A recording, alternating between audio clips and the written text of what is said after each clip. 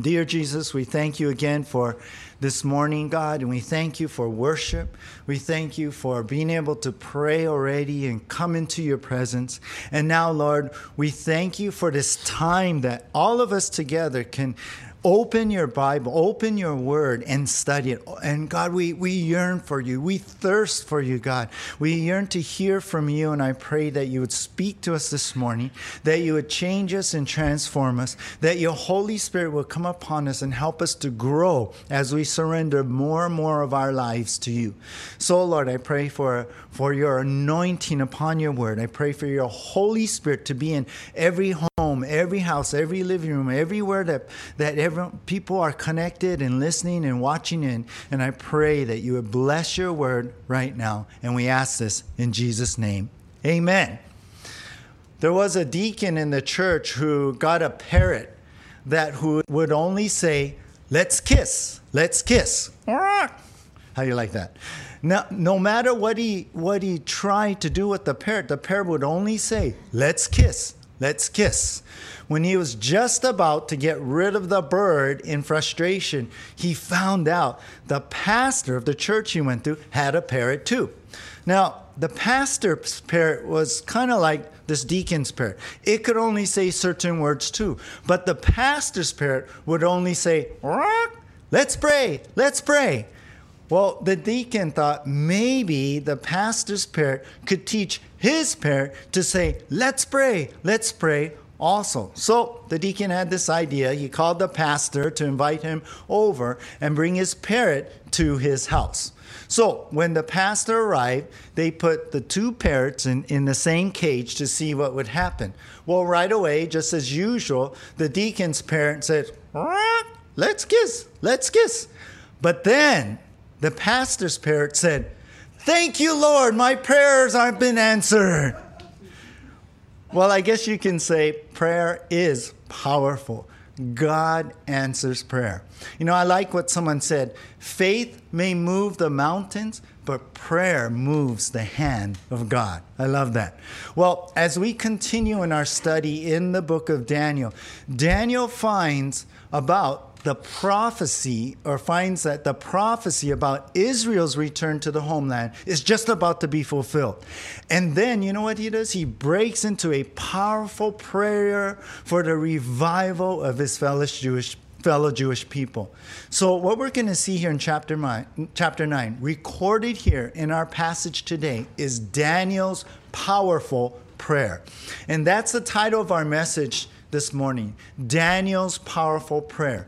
We're going to be studying Daniel chapter 9 from verse 1 through 19. We're going to just take like the first half of this chapter. And with this section that we're looking at, I've divided it really only into two parts, and our outline really is two headings here. And so our two parts is this. Number one, the prophecy of the return, and number two, the plea for the revival. We'll be putting those up on the screen for you as we go. But title again, Daniel's powerful prayer. And our two headings are the prophecy of the return and the plea for the revival. So let's begin here. Number one, the prophecy of the return. The prophecy of the return. Now, in this first section, we're actually only going to cover verses 1 through 3. But let's take a look here and read the first two verses 1 and 2. Daniel chapter 9, and it reads, "In the first year of Darius, the son of Ahasuerus, by descendant a Mede, who was made king over the realm of the Chaldeans. In the first year of his reign, I, Daniel, perceived in the books the number of years that, according to the word of the Lord, to Jeremiah the prophet, must pass before the end of the desolations of Jerusalem, namely 70 years." So stop right there and just take a look at these first two verses. We begin now in verse 1 with the time frame of this prayer, which also includes the rest of chapter 9, which we'll see next time in a couple weeks after Easter. But it also includes this time when all of this happened and when Daniel prayed this prayer. Now, Daniel mentions that he prays this during the first year of Darius, which is a title. Remember, we studied that back in chapter 6, I believe, where Darius meant like a king or Caesar or president or something. So this is the first year of the king Darius. Now, Darius here speaks of Cyrus, the ruler and conqueror of the Medo-Persian Empire. He is, it says here in verse 1, the son of Ahasuerus, which it means royalty. He's a descendant of royalty. And when it says a Mede, it could mean that he is ruler over the Medes.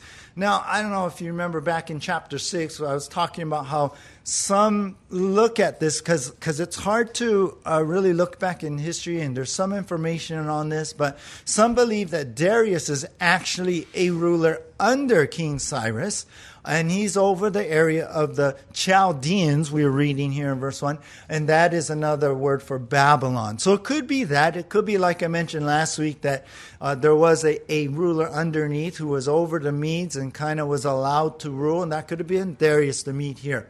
But either way, we have to understand, and this is important for later too, this prayer came during the first year of when the Medo-Persian Empire was in rule here, the world empire. And Cyrus was in power.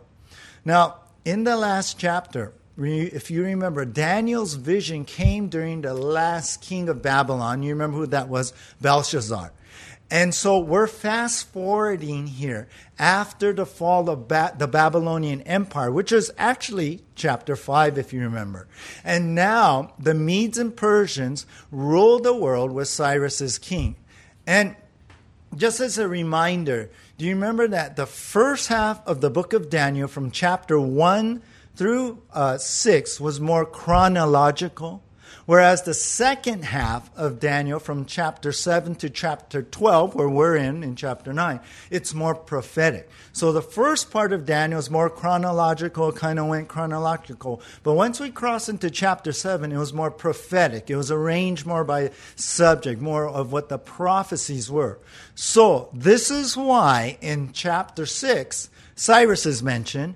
Chapter 5 was the fall of Babylon. But then in chapter 7 and 8, we see we're back to Belshazzar, that last king of Babylon. And now we're back to Cyrus again. It's more prophetic here from chapter 7 on. Okay, so Daniel goes on, and then in verse 2, during the first year of this King Cyrus, in verse 2, Daniel, he began to perceive or to realize how in the books talk about the scriptures that he had, how they say of how the Lord now had told Jeremiah the number of years that would pass before, and you could see this in verse 2, before the end of the desolations of Jerusalem. In other words, how the Babylonian captivity would come to the end in 70 years. How the end of Jerusalem, the temple, the city, the end of the ruins of Jerusalem, the desolations, would come to an end in 70 years. And so that period of captivity, when Jerusalem and the temple was destroyed, would last 70 years. The Jews would be taken captive to Babylon. That would last 70 years. And then the Jews can go back home and rebuild their beloved city and temple. So Daniel was studying what the Word of God was saying in Jeremiah about the future of Israel. Daniel looked into the prophecy of the return of Israel. That's our heading, the prophecy of the return. This is what Daniel's perceiving. This is what Daniel's looking into. This is Daniel, what he's reading about in the book of Jeremiah as he sees the future of Israel, those 70 years. Now, before the time that Jerusalem even fell and the temple was destroyed, before King Nebuchadnezzar, the king of Babylon, came in and took over Israel in that way, or Judah in that way, Jeremiah the prophet predicted that the Jews will be in a Babylonian captivity for 70 years. And that's what Daniel's seen. Jeremiah also predicted that when the Babylonian power fell, that the Jews will return to the homeland. All this was in Jeremiah chapter 25, verse 11 and 12. You can look at that later. And most likely Daniel was reading that. And most likely, I believe he is also reading Jeremiah 29:10. And you could see that there on the screen too. Jeremiah 29:10, I think we have that.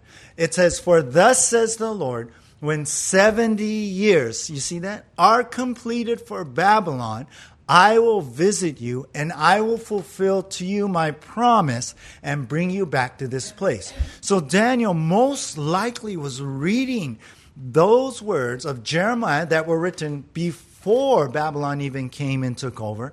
And he's reading going, hey, 70 years. 70 years is how long we're going to be in captivity here. So you can imagine what Daniel is thinking right now. You can imagine he's probably wondering, whoa, it's coming up here. Do you remember? In Daniel chapter 1, we learned that Daniel was part of the first deportation of Jews to be taken to Babylon. He was part of that in 605 BC. You remember, he was probably like 15 to 17 years old. He was a teenager. And then we learn that the Babylonian Empire fell to the Medo-Persian empires in 539 BC. So here's Daniel. He's reading Jeremiah, calculating, oh, it's 539 BC. It's this first year of King Cyrus. He's come. And it's been about 66, 67 years since he came to Babylon and the fall of Babylon and the Medo-Persian being in rule. So you can imagine him thinking, wow, it's 67 years. Well, time is almost up.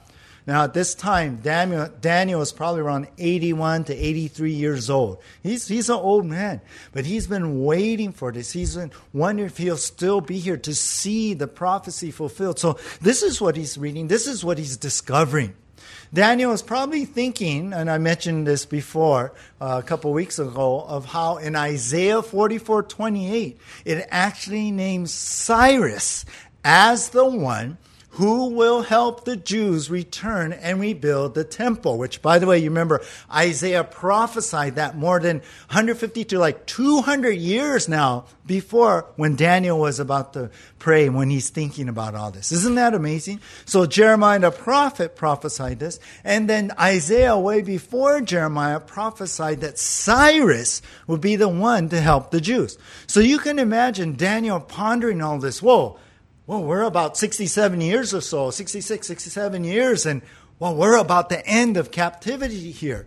And not only that, lo and behold, Cyrus is the ruler here of the Medo-Persian Empire, and that's who was prophesied to help the Jews rebuild this temple. So he knows that soon God will bring freedom to his people, bring them back to Jerusalem to rebuild Jerusalem and the temple, importantly. Now, let me tell you this. You and I, we can look back on history as we have been, right, in the past few chapters and also in chapter 2. We have that luxury. We have that we can look back on history and we can see exactly what happened. Now, after Daniel's prayer here in 539 BC, in 538 BC, and we don't know exactly when 539, so I would say less than a year or so, King Cyrus, he made a proclamation and he allowed the Jews to return to their homeland. Lo and behold, look, it was fulfilled in what was prophesied.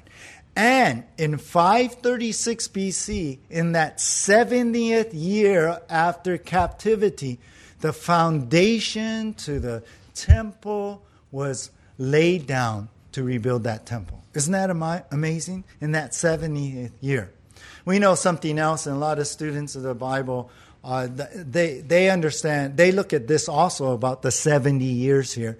We know that the temple itself was destroyed in 586 BC. The first deportation was 605 BC, but then about, almost 19 years later, at 586 BC, the temple was destroyed. Jerusalem was destroyed. Nebuchadnezzar finally came in after a couple years of siege and took Israel. Well, after the Jews returned to Jerusalem, the Jews finished rebuilding the temple, and you know when that was? 516 BC. So exactly there, 70 years.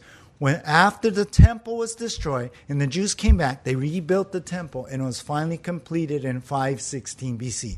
So many scholars and students of the Bible look at that and say, wow, look, there's the 70 years right there. So either way you look at it, it's amazing. So you see why Daniel was wondering, especially now, wow, Cyrus is the king now? Wow, we're coming to that point of the end of the 70 years. I've been here like 66, 67 years. And Daniel's reading the Word of God, reading Jeremiah, and putting all these prophecies all together. All right, so after being in the Word and perceiving, understanding, thinking about all these things, then look what happened in verse 3. Take a look with me in verse 3. It says, "Then I returned my face to the Lord, I turned my face to the Lord God, seeking him by prayer and pleas for mercy with fasting and sackcloth and ashes." So with Daniel thinking, wow, this is going to be very soon. Anytime God's going to be moving things, moving the king's heart. It's going to happen. Well, with that in his mind, that soon God will release the Jews to go back home. Daniel, you know what he did? He turned to God in prayer. He took what he read and he turned to God in prayer over that. And he prayed and pleaded for mercy to be upon the people of Israel. Why is that? He pleaded that Israel would be spiritually ready, that they would turn to the Lord, that they would turn to God. Now, at this time, that people were starting to think about, wow, we're in captivity. This has been a hard time. They've been in a crisis, think about, for 70 years. There's some who got used to the Babylonian life too. But Daniel was praying that, wow, as it comes to this point, as people become maybe even more educated about the future of Israel, about prophecy being fulfilled, that people will begin to turn to God who haven't yet and really become spiritually ready to return to the land. So he prayed. He prayed for this. He prayed with fasting, and we know what that is, right? Putting eating aside to focus on seeking God in prayer. And that's what we ask you guys to do every Monday, to pray for the church and each other, right? Put a meal aside so that we can pray, just focusing on prayer and the Lord. He also prayed with sackcloth. Now, what is that? That is to put on clothes made of coarse goat hair, which was actually the sacks used for grain. So I don't know, maybe it's like he cut a hole, in the top of it and on the sides for his arms so he could wear that. But it was coarse. And then also he prayed with ashes. He takes some ashes and put it on his head. Well, the sackcloth and the ashes were the Jewish way of showing mourning as they went before the Lord. It was a Jewish way of showing repentance to God. And I'll explain more of that, of the repentance and all, in our next section. So, what we see, when he sees in the Word the soon fulfillment of the prophecy of the return now of the people of Israel, Daniel then turns to a full-on, dedicated time of prayer.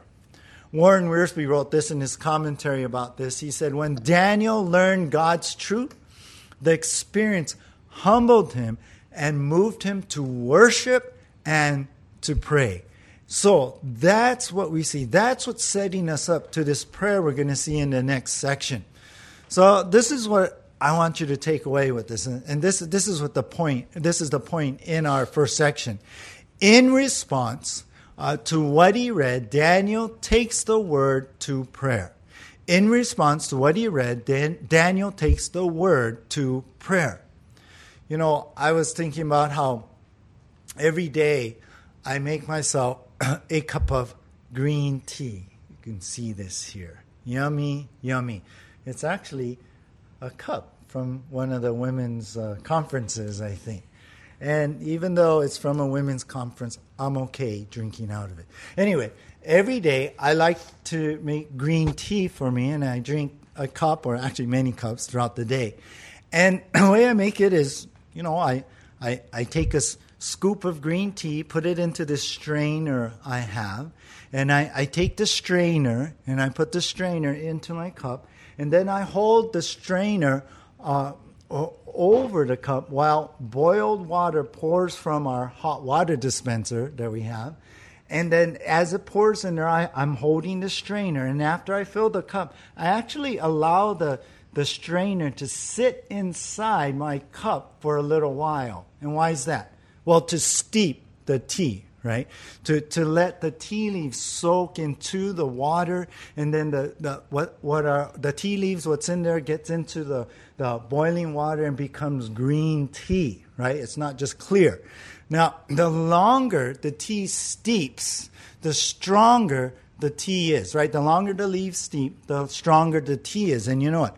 I like my green tea strong, so I let it sit there, for a while. Well, let me tell you, this is what Daniel did. By bringing what he read into prayer, he was steeping the Word of God into his life. Think about it this way. The Word is like the tea leaves. Praying is like that hot water. The tea is the Word becoming stronger and imprinting and becoming part of your heart and soul and your life. So that's what Daniel did. In response to God's Word, Daniel took what he read, took the Word of God, and he turns to prayer. He goes and takes some time in prayer. Now, I believe what we're seeing here, what we're reading right now, is a glimpse of what he did all the time. I believe he did this every day. I believe he was in the Word every day, but he also was in prayer every day. He took the time not only to be in the Word, but he took the time to spend time in fervent prayer. Before our crisis we're in here, before we, that we're in as a world, as a state or community right now, before that stay-at-home order, I've heard some people say, "Oh, I've just been too busy to be in the Word," or I've been too busy to pray, or I've been too busy even to go to church. Some people are saying, well, now we don't have that excuse, right? Now we have more time on our hands.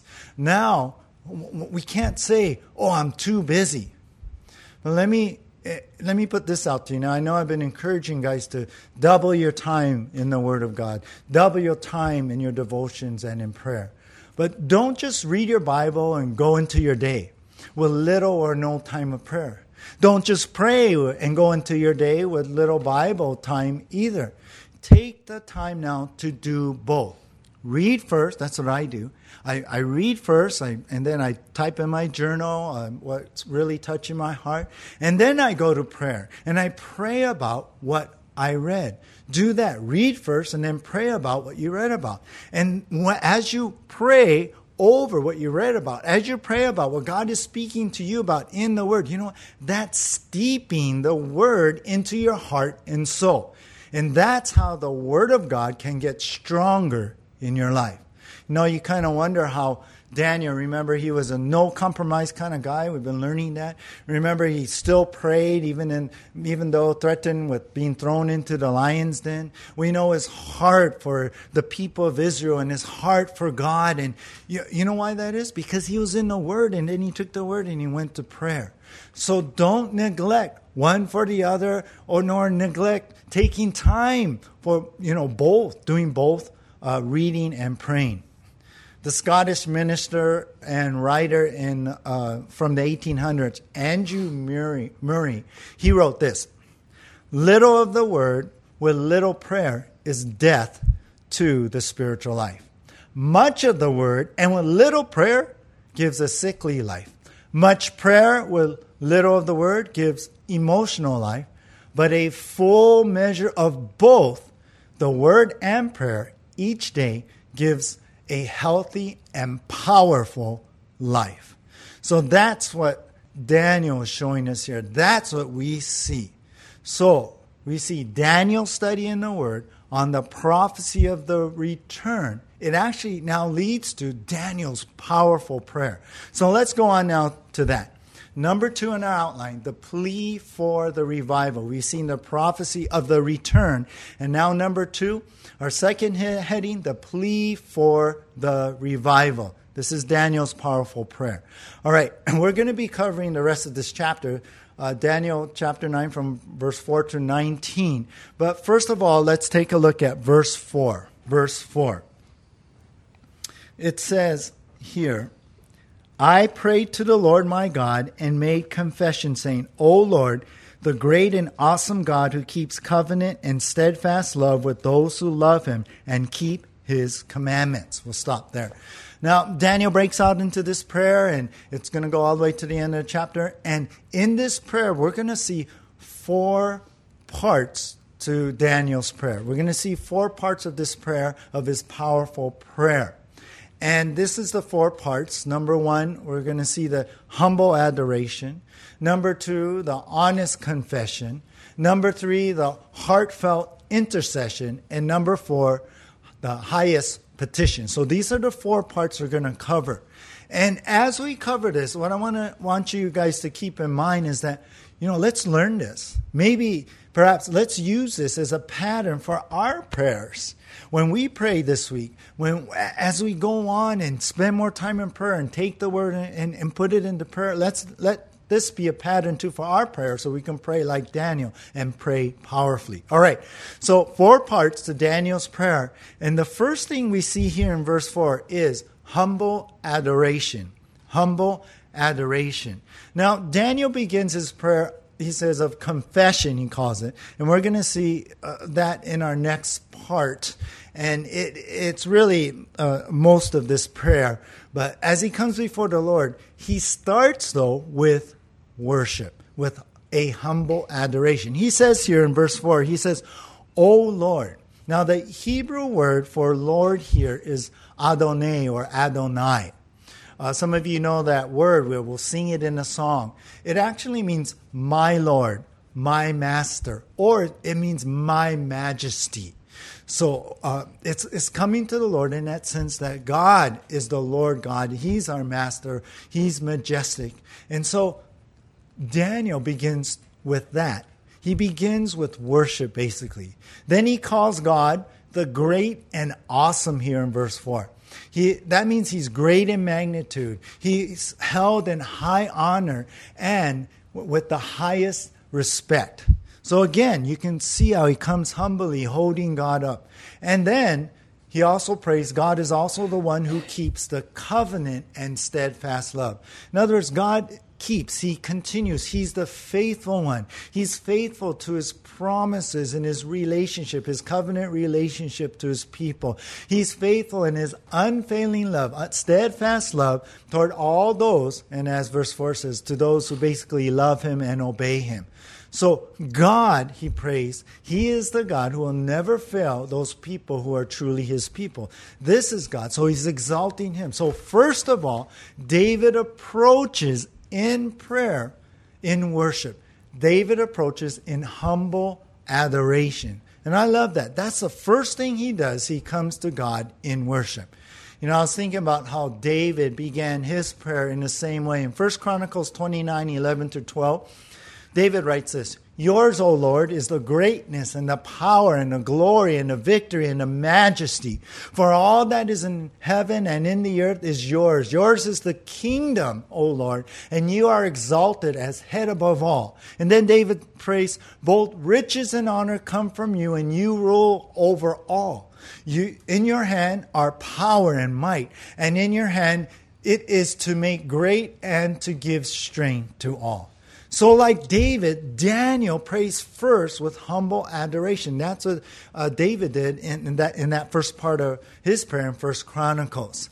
That's what I have learned through these years. As we've been studying the Bible, that's what I've been trying to teach you guys, right? Nehemiah's prayer, David's prayer, and even here in Daniel's prayer. We always want to start out with worship. And that's what I've learned, that when I first come to God, I'm bowing before the Lord God of the universe. And you know what I do? What I like to do to help me with this is I pray the attributes of God, like he is Lord God. He is my creator. He is the eternal one. He is unchanging. He's all powerful. He is sovereign. He's all knowing. He's full of all wisdom and knowledge. He's holy, righteous, and just. And I think about the pureness of God, and that just makes me even bow down to him even more, like in Isaiah 6.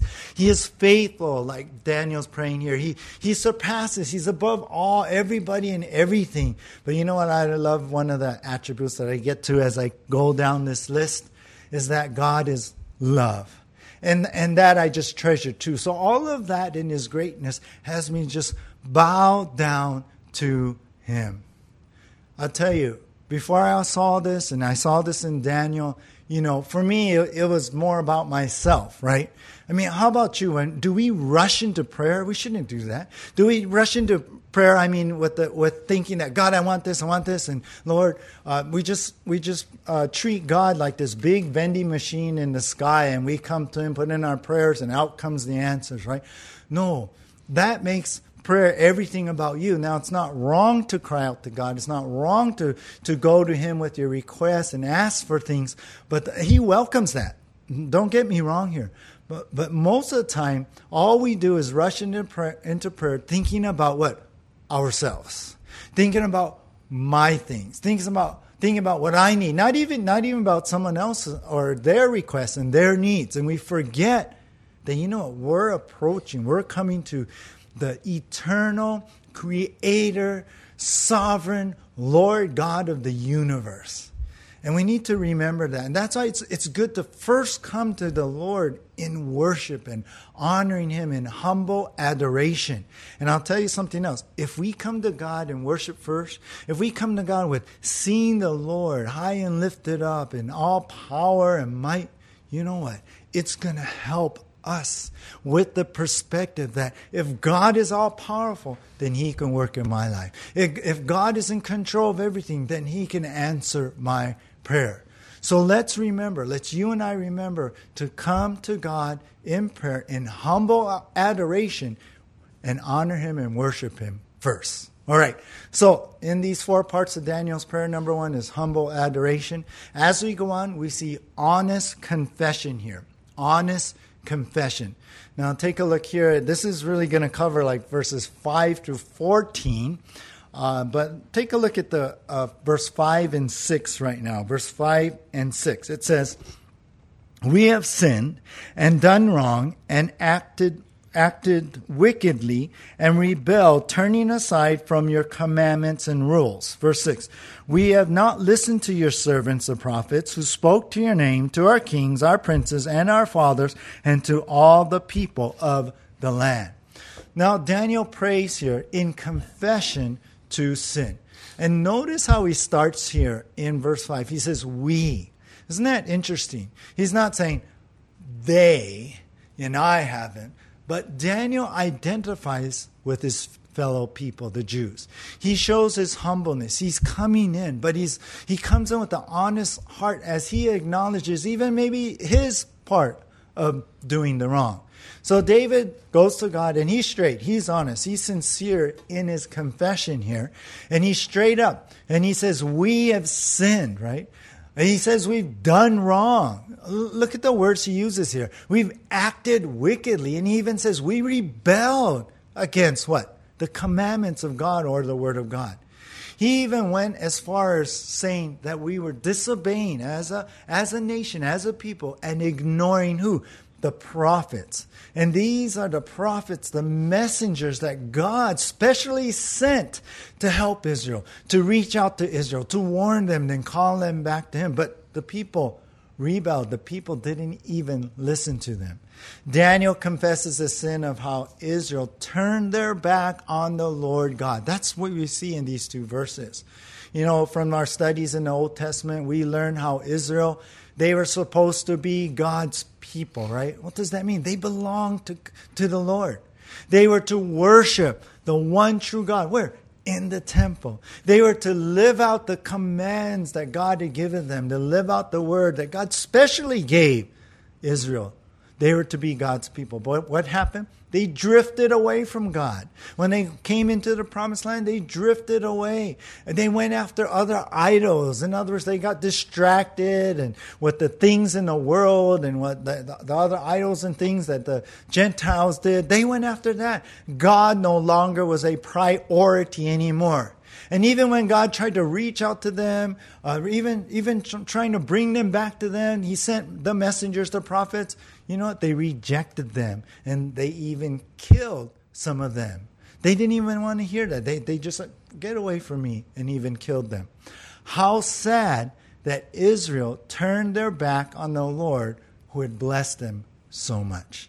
So here's Daniel confessing that in humble confession, how the nation, his people, have turned their back on the Lord. Well, Daniel goes on here in verse 7 and 8 now.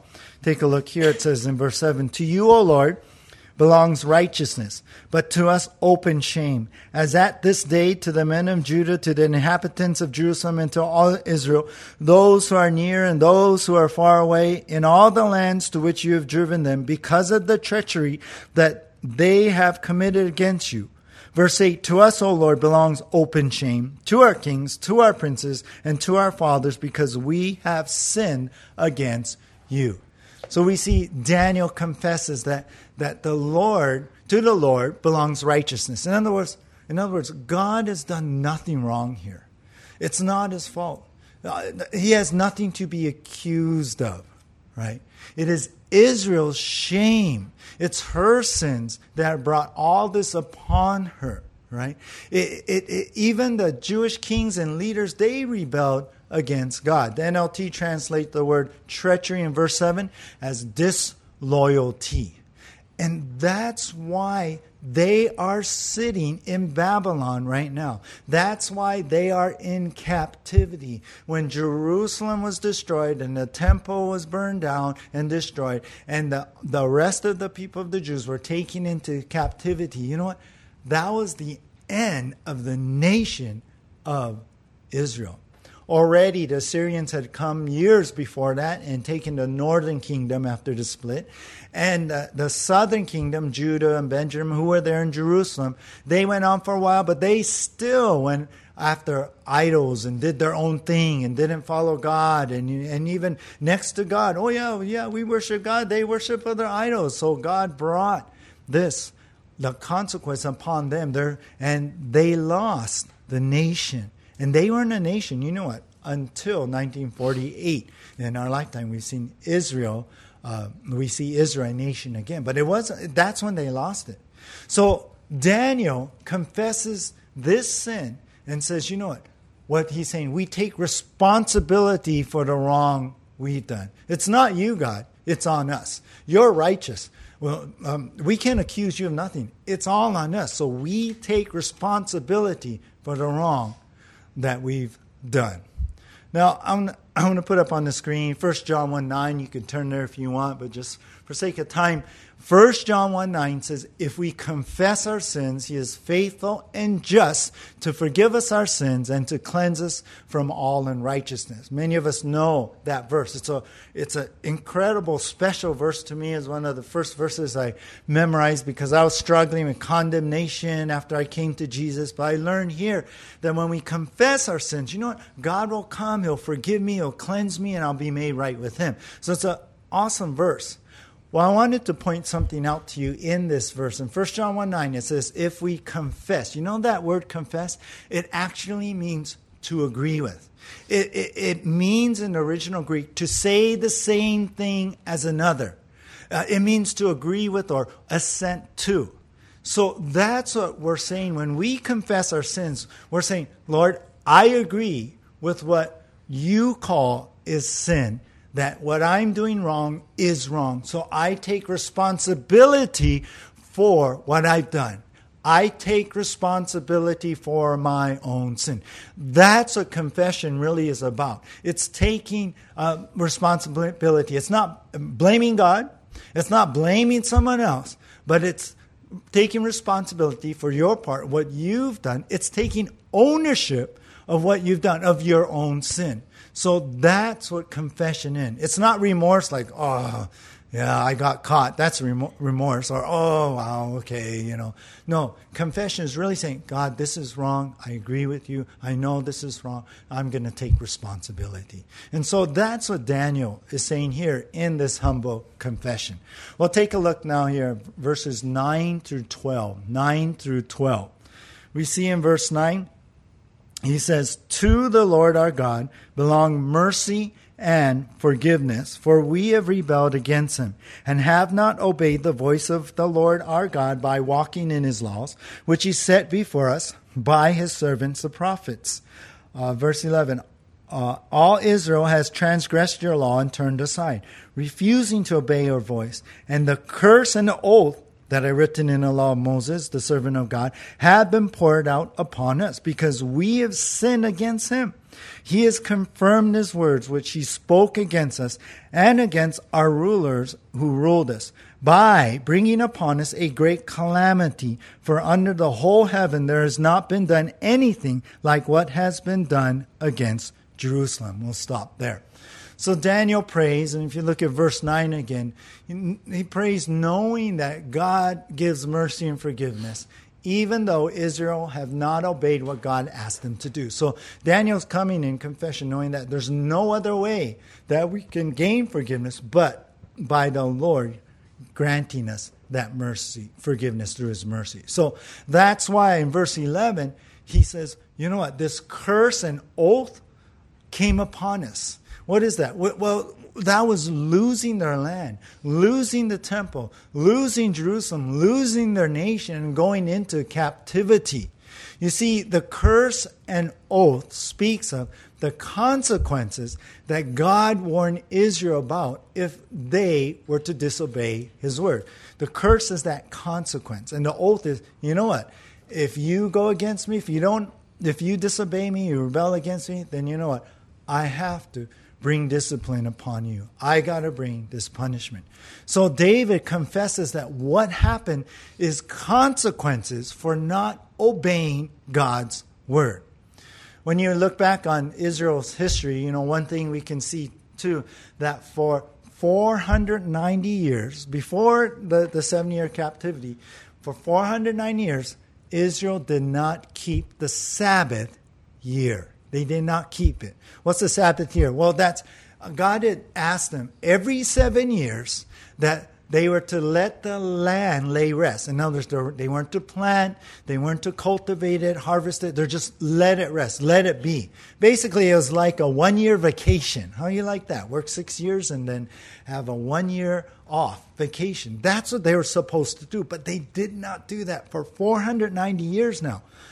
But greed drove Israel to keep plowing, to keep harvesting, a disregard for God's word. They didn't care. They didn't think about it. They just went on, lived their life, did what they wanted to, had them disregard all of that. So they actually owed God 70 years, right? Every 7 years, 7 times 7 is 490. And so they owed God 70 years of land rest.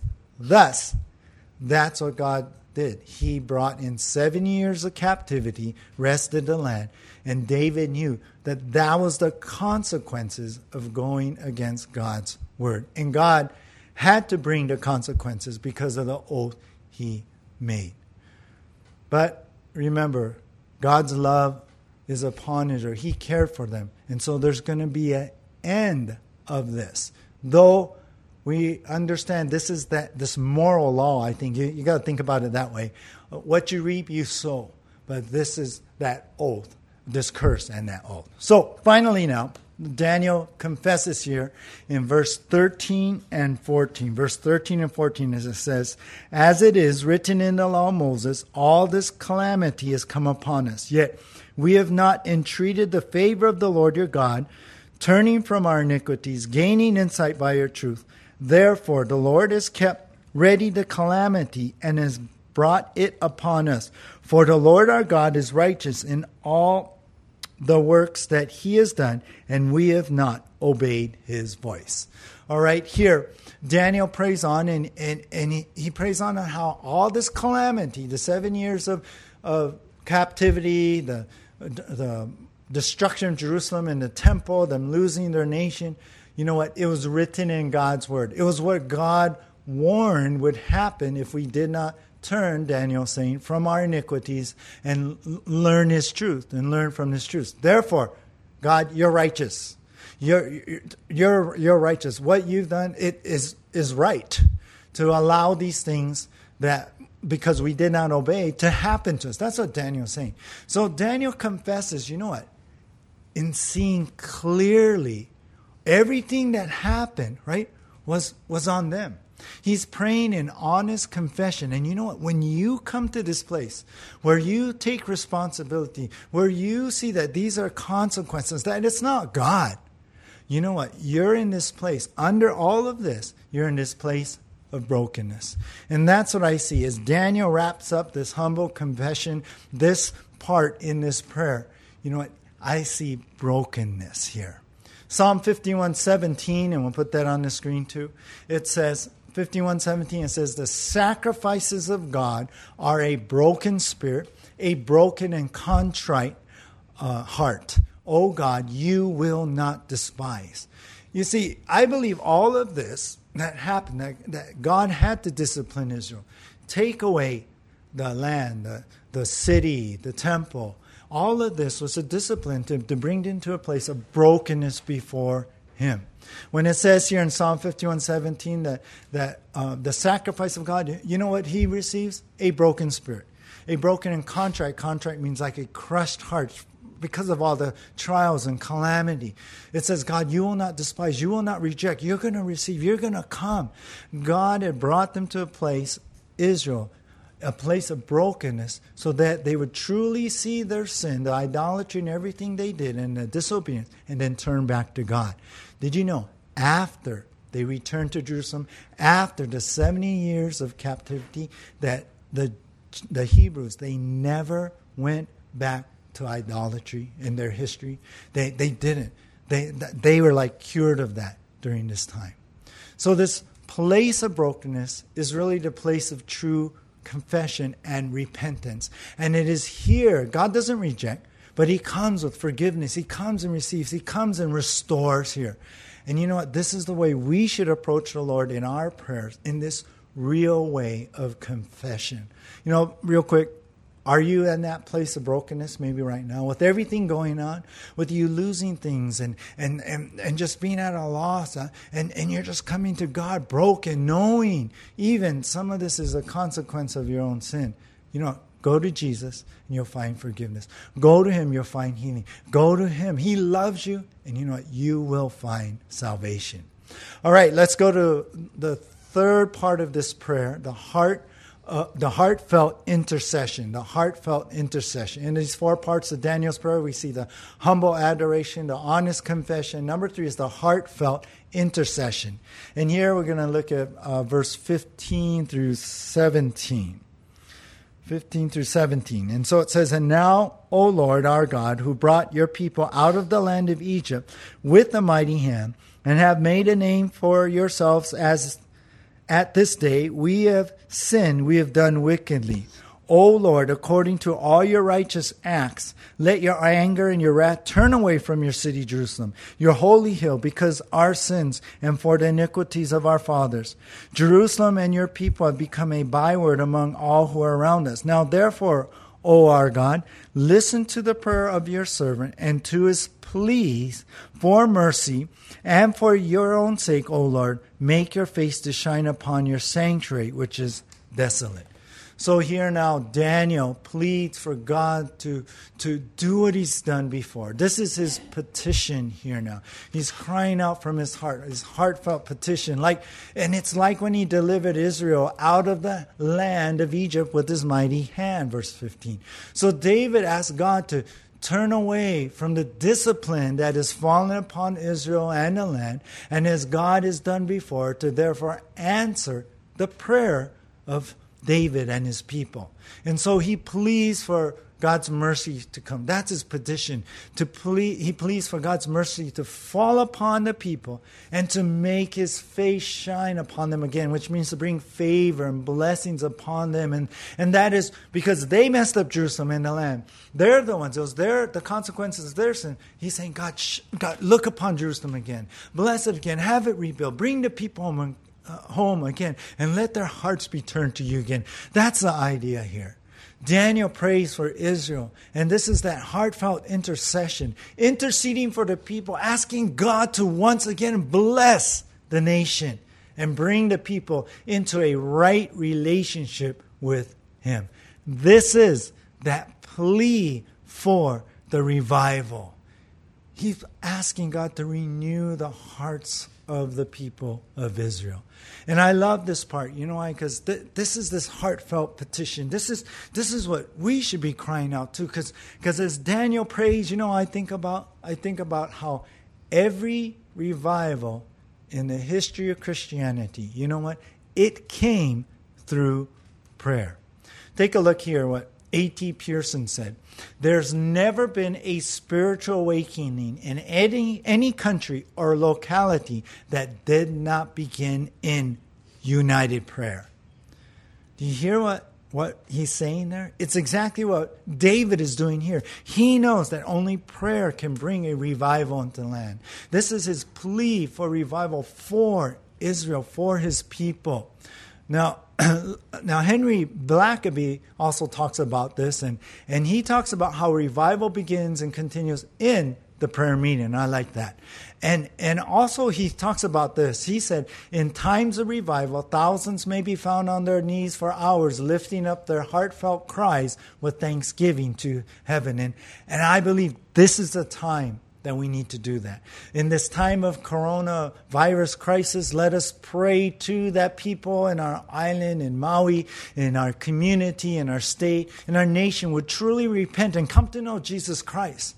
I believe that God right now is reaching out to people, that through this crisis, through this time that is so hard for everybody, as we cry out to God, as we turn to God, He wants to bring revival. He wants to bring in His love and His forgiveness. He wants to make people right with Him as they confess their sins. And I think perhaps this right now, as God moves on all of our hearts, that this just might be the last revival before the church goes home. So pray, people. Pray for people. Pray that we would all turn to God. So pray like never before. All right. So we've seen in these parts of Daniel's prayer the humble adoration, the honest confession, this heartfelt intercession. Now the final part here, the highest petition, the highest petition. So the last two verses we're going to see today, verse 18 and 19. They say, "O my God, incline your ear and hear. Open your eyes and see our desolations and the city that is called by your name. For we do not present our pleas before you because of our righteousness, but because of your great mercy. O Lord, hear, O Lord, forgive, O Lord. Pay attention and act. Delay not for your own sake, O my God, because your city and your people are called by your name." So we see here Daniel finishes his prayer with this petition, basically. Oh, I was saying petition, but intercession in the other part. But anyway, he asked God to see the state of Israel and bring a restoration and revival. Not because of our righteousness, anything that we've done, but because of our great mercy. In other words, we're sinners, we've done wrong, but you know what? By your mercy and grace, you can help us. And also bring in this revival, not for our own sake, but you know what Daniel's saying? For your glory. For your glory. Because the city, and what's that? Jerusalem, and the people, Israel, they're called by your name. The land and the Jews are known to what? Belong to God. And so if they see God restoring them back there and restoring the temple and the city, you know what? People will give God glory. That's his prayer. It's for God's sake. So Daniel lifts up this petition, and not so much about himself, but this is the highest request you can even make. Pray that God would be glorified. This is the highest petition. This is how we should pray too. That it's about God. It's about Him getting the glory. It's about Him getting the honor in all of this. You know, I don't know if you caught this. I read about a retired sheriff's deputy from Georgia, Clay Bentley, contracted the coronavirus, and he ended up in the hospital with a severe case of pneumonia. Well, after the 5th or 6th day in the hospital, the doctors were at a loss, and he was getting worse, and they did everything they could. But this Christian man, he says this, "I heard God tell me you're getting better." That night, about 3 a.m., he got to this point where he was struggling to breathe. Then he said he felt like someone was on top of his chest. Then all of a sudden, he felt like air being blown into his lungs. He says this, "I know as a believer that God was there with me. And He began to blow air in my lungs, and I took a deep breath. The next day, the doctors came in and were surprised that there was hardly any fluid in his lungs. The doctor asked him, I just want to ask you if you're a praying man. Yes, sir, said Bentley. I pray constantly. The doctor then said this, well, I have found in my practice when people pray that positive energy causes the body to begin to heal itself. This is the doctor, right? Well, Bentley replied, you can believe that if you want to, but I tell you, God came in my room last night and healed me. Amen. Well, that's what we pray for, that God gets the glory. It's God. It's not, oh, we prayed and we caused some positive things to happen. No, it's God who did the miracle. God does the healing. So let's pray, not just for healing, but that through the healing, God would be glorified. Let's pray that people would be saved, and not just saved, but God would be glorified. Let's pray that we would see miracles, not just for ourselves or others, but that God would be glorified. So you see, as we finish up here, let's pattern our prayers now like Daniel did. Let's pray in humble adoration, honest confession, heartfelt intercession, highest petition. And when we pray like that, it'll make a difference, you guys, not only in our lives, but for everyone around us. So let us be bold in our prayers. Let us not be afraid. Let's call out to God. And let me add this. We need to pray in Jesus' name, right? He asks us to do that. So we need to pray in a powerful name of Jesus. I want to close with this story. I love this. It always inspires me also. A 3-year-old boy wanted some chocolate chip cookies really bad. So in the grocery store, he kept asking his mother to buy him a package of cookies over and over. The mother kept saying, no, no. The mother wasn't giving in. So when they were going down that aisle where all the cookies were, he actually stood up in a cart and demanded, Mommy, I want chocolate chip cookies. Well, the mother scolded him, told him to sit down and say, no, you cannot. Sternly, she said. Well, the little boy didn't give up. He was persistent here. At the checkout, while they're putting the groceries on the counter there, the little boy stood up in the cart again.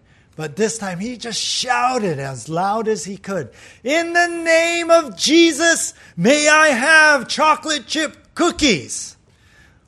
Well, some people looked and laughed. Some people applauded the little boy. But due to the generosity of other shoppers, that day, the mother and this little boy left the grocery store with 23 boxes of chocolate chip cookies. Well, you can see how powerful, it is when that's like how it is when we go to God. Being persistent in asking in the name of Jesus. It's very, very powerful. So let's pray, knowing that prayer can move hearts, knowing that prayer can move people, knowing that prayer can bring healing, that prayer can bring miracles, that prayer can bring a revival, you guys. So let's pray like what we see here. Let's follow this pattern of Daniel's powerful prayer. Lord God, as we come to you right now, we ask that you would instill in our hearts what we learned today. God, that we would truly come to you in humble adoration, that we would come to you in an honest confession, Lord, that we would come to you in heartfelt intercession as we cry to you for those around us, Lord. And we help us, God, to come in highest petition that everything we pray is for you, God, for your glory. Not so much for us, Lord, though we know you like us to come with our needs. But ultimately, may you be glorified and honored here. So, Jesus, we ask, God, right now that you would stir our hearts, that you would strengthen us and give us, God, the inspiration by the power of the Spirit to pray more and pray every day with the Word of God. So, Lord, be with us now, especially as we come into this time in communion now. I ask, Lord, that your Spirit would continue to minister to us as we honor you. In Jesus' name, amen.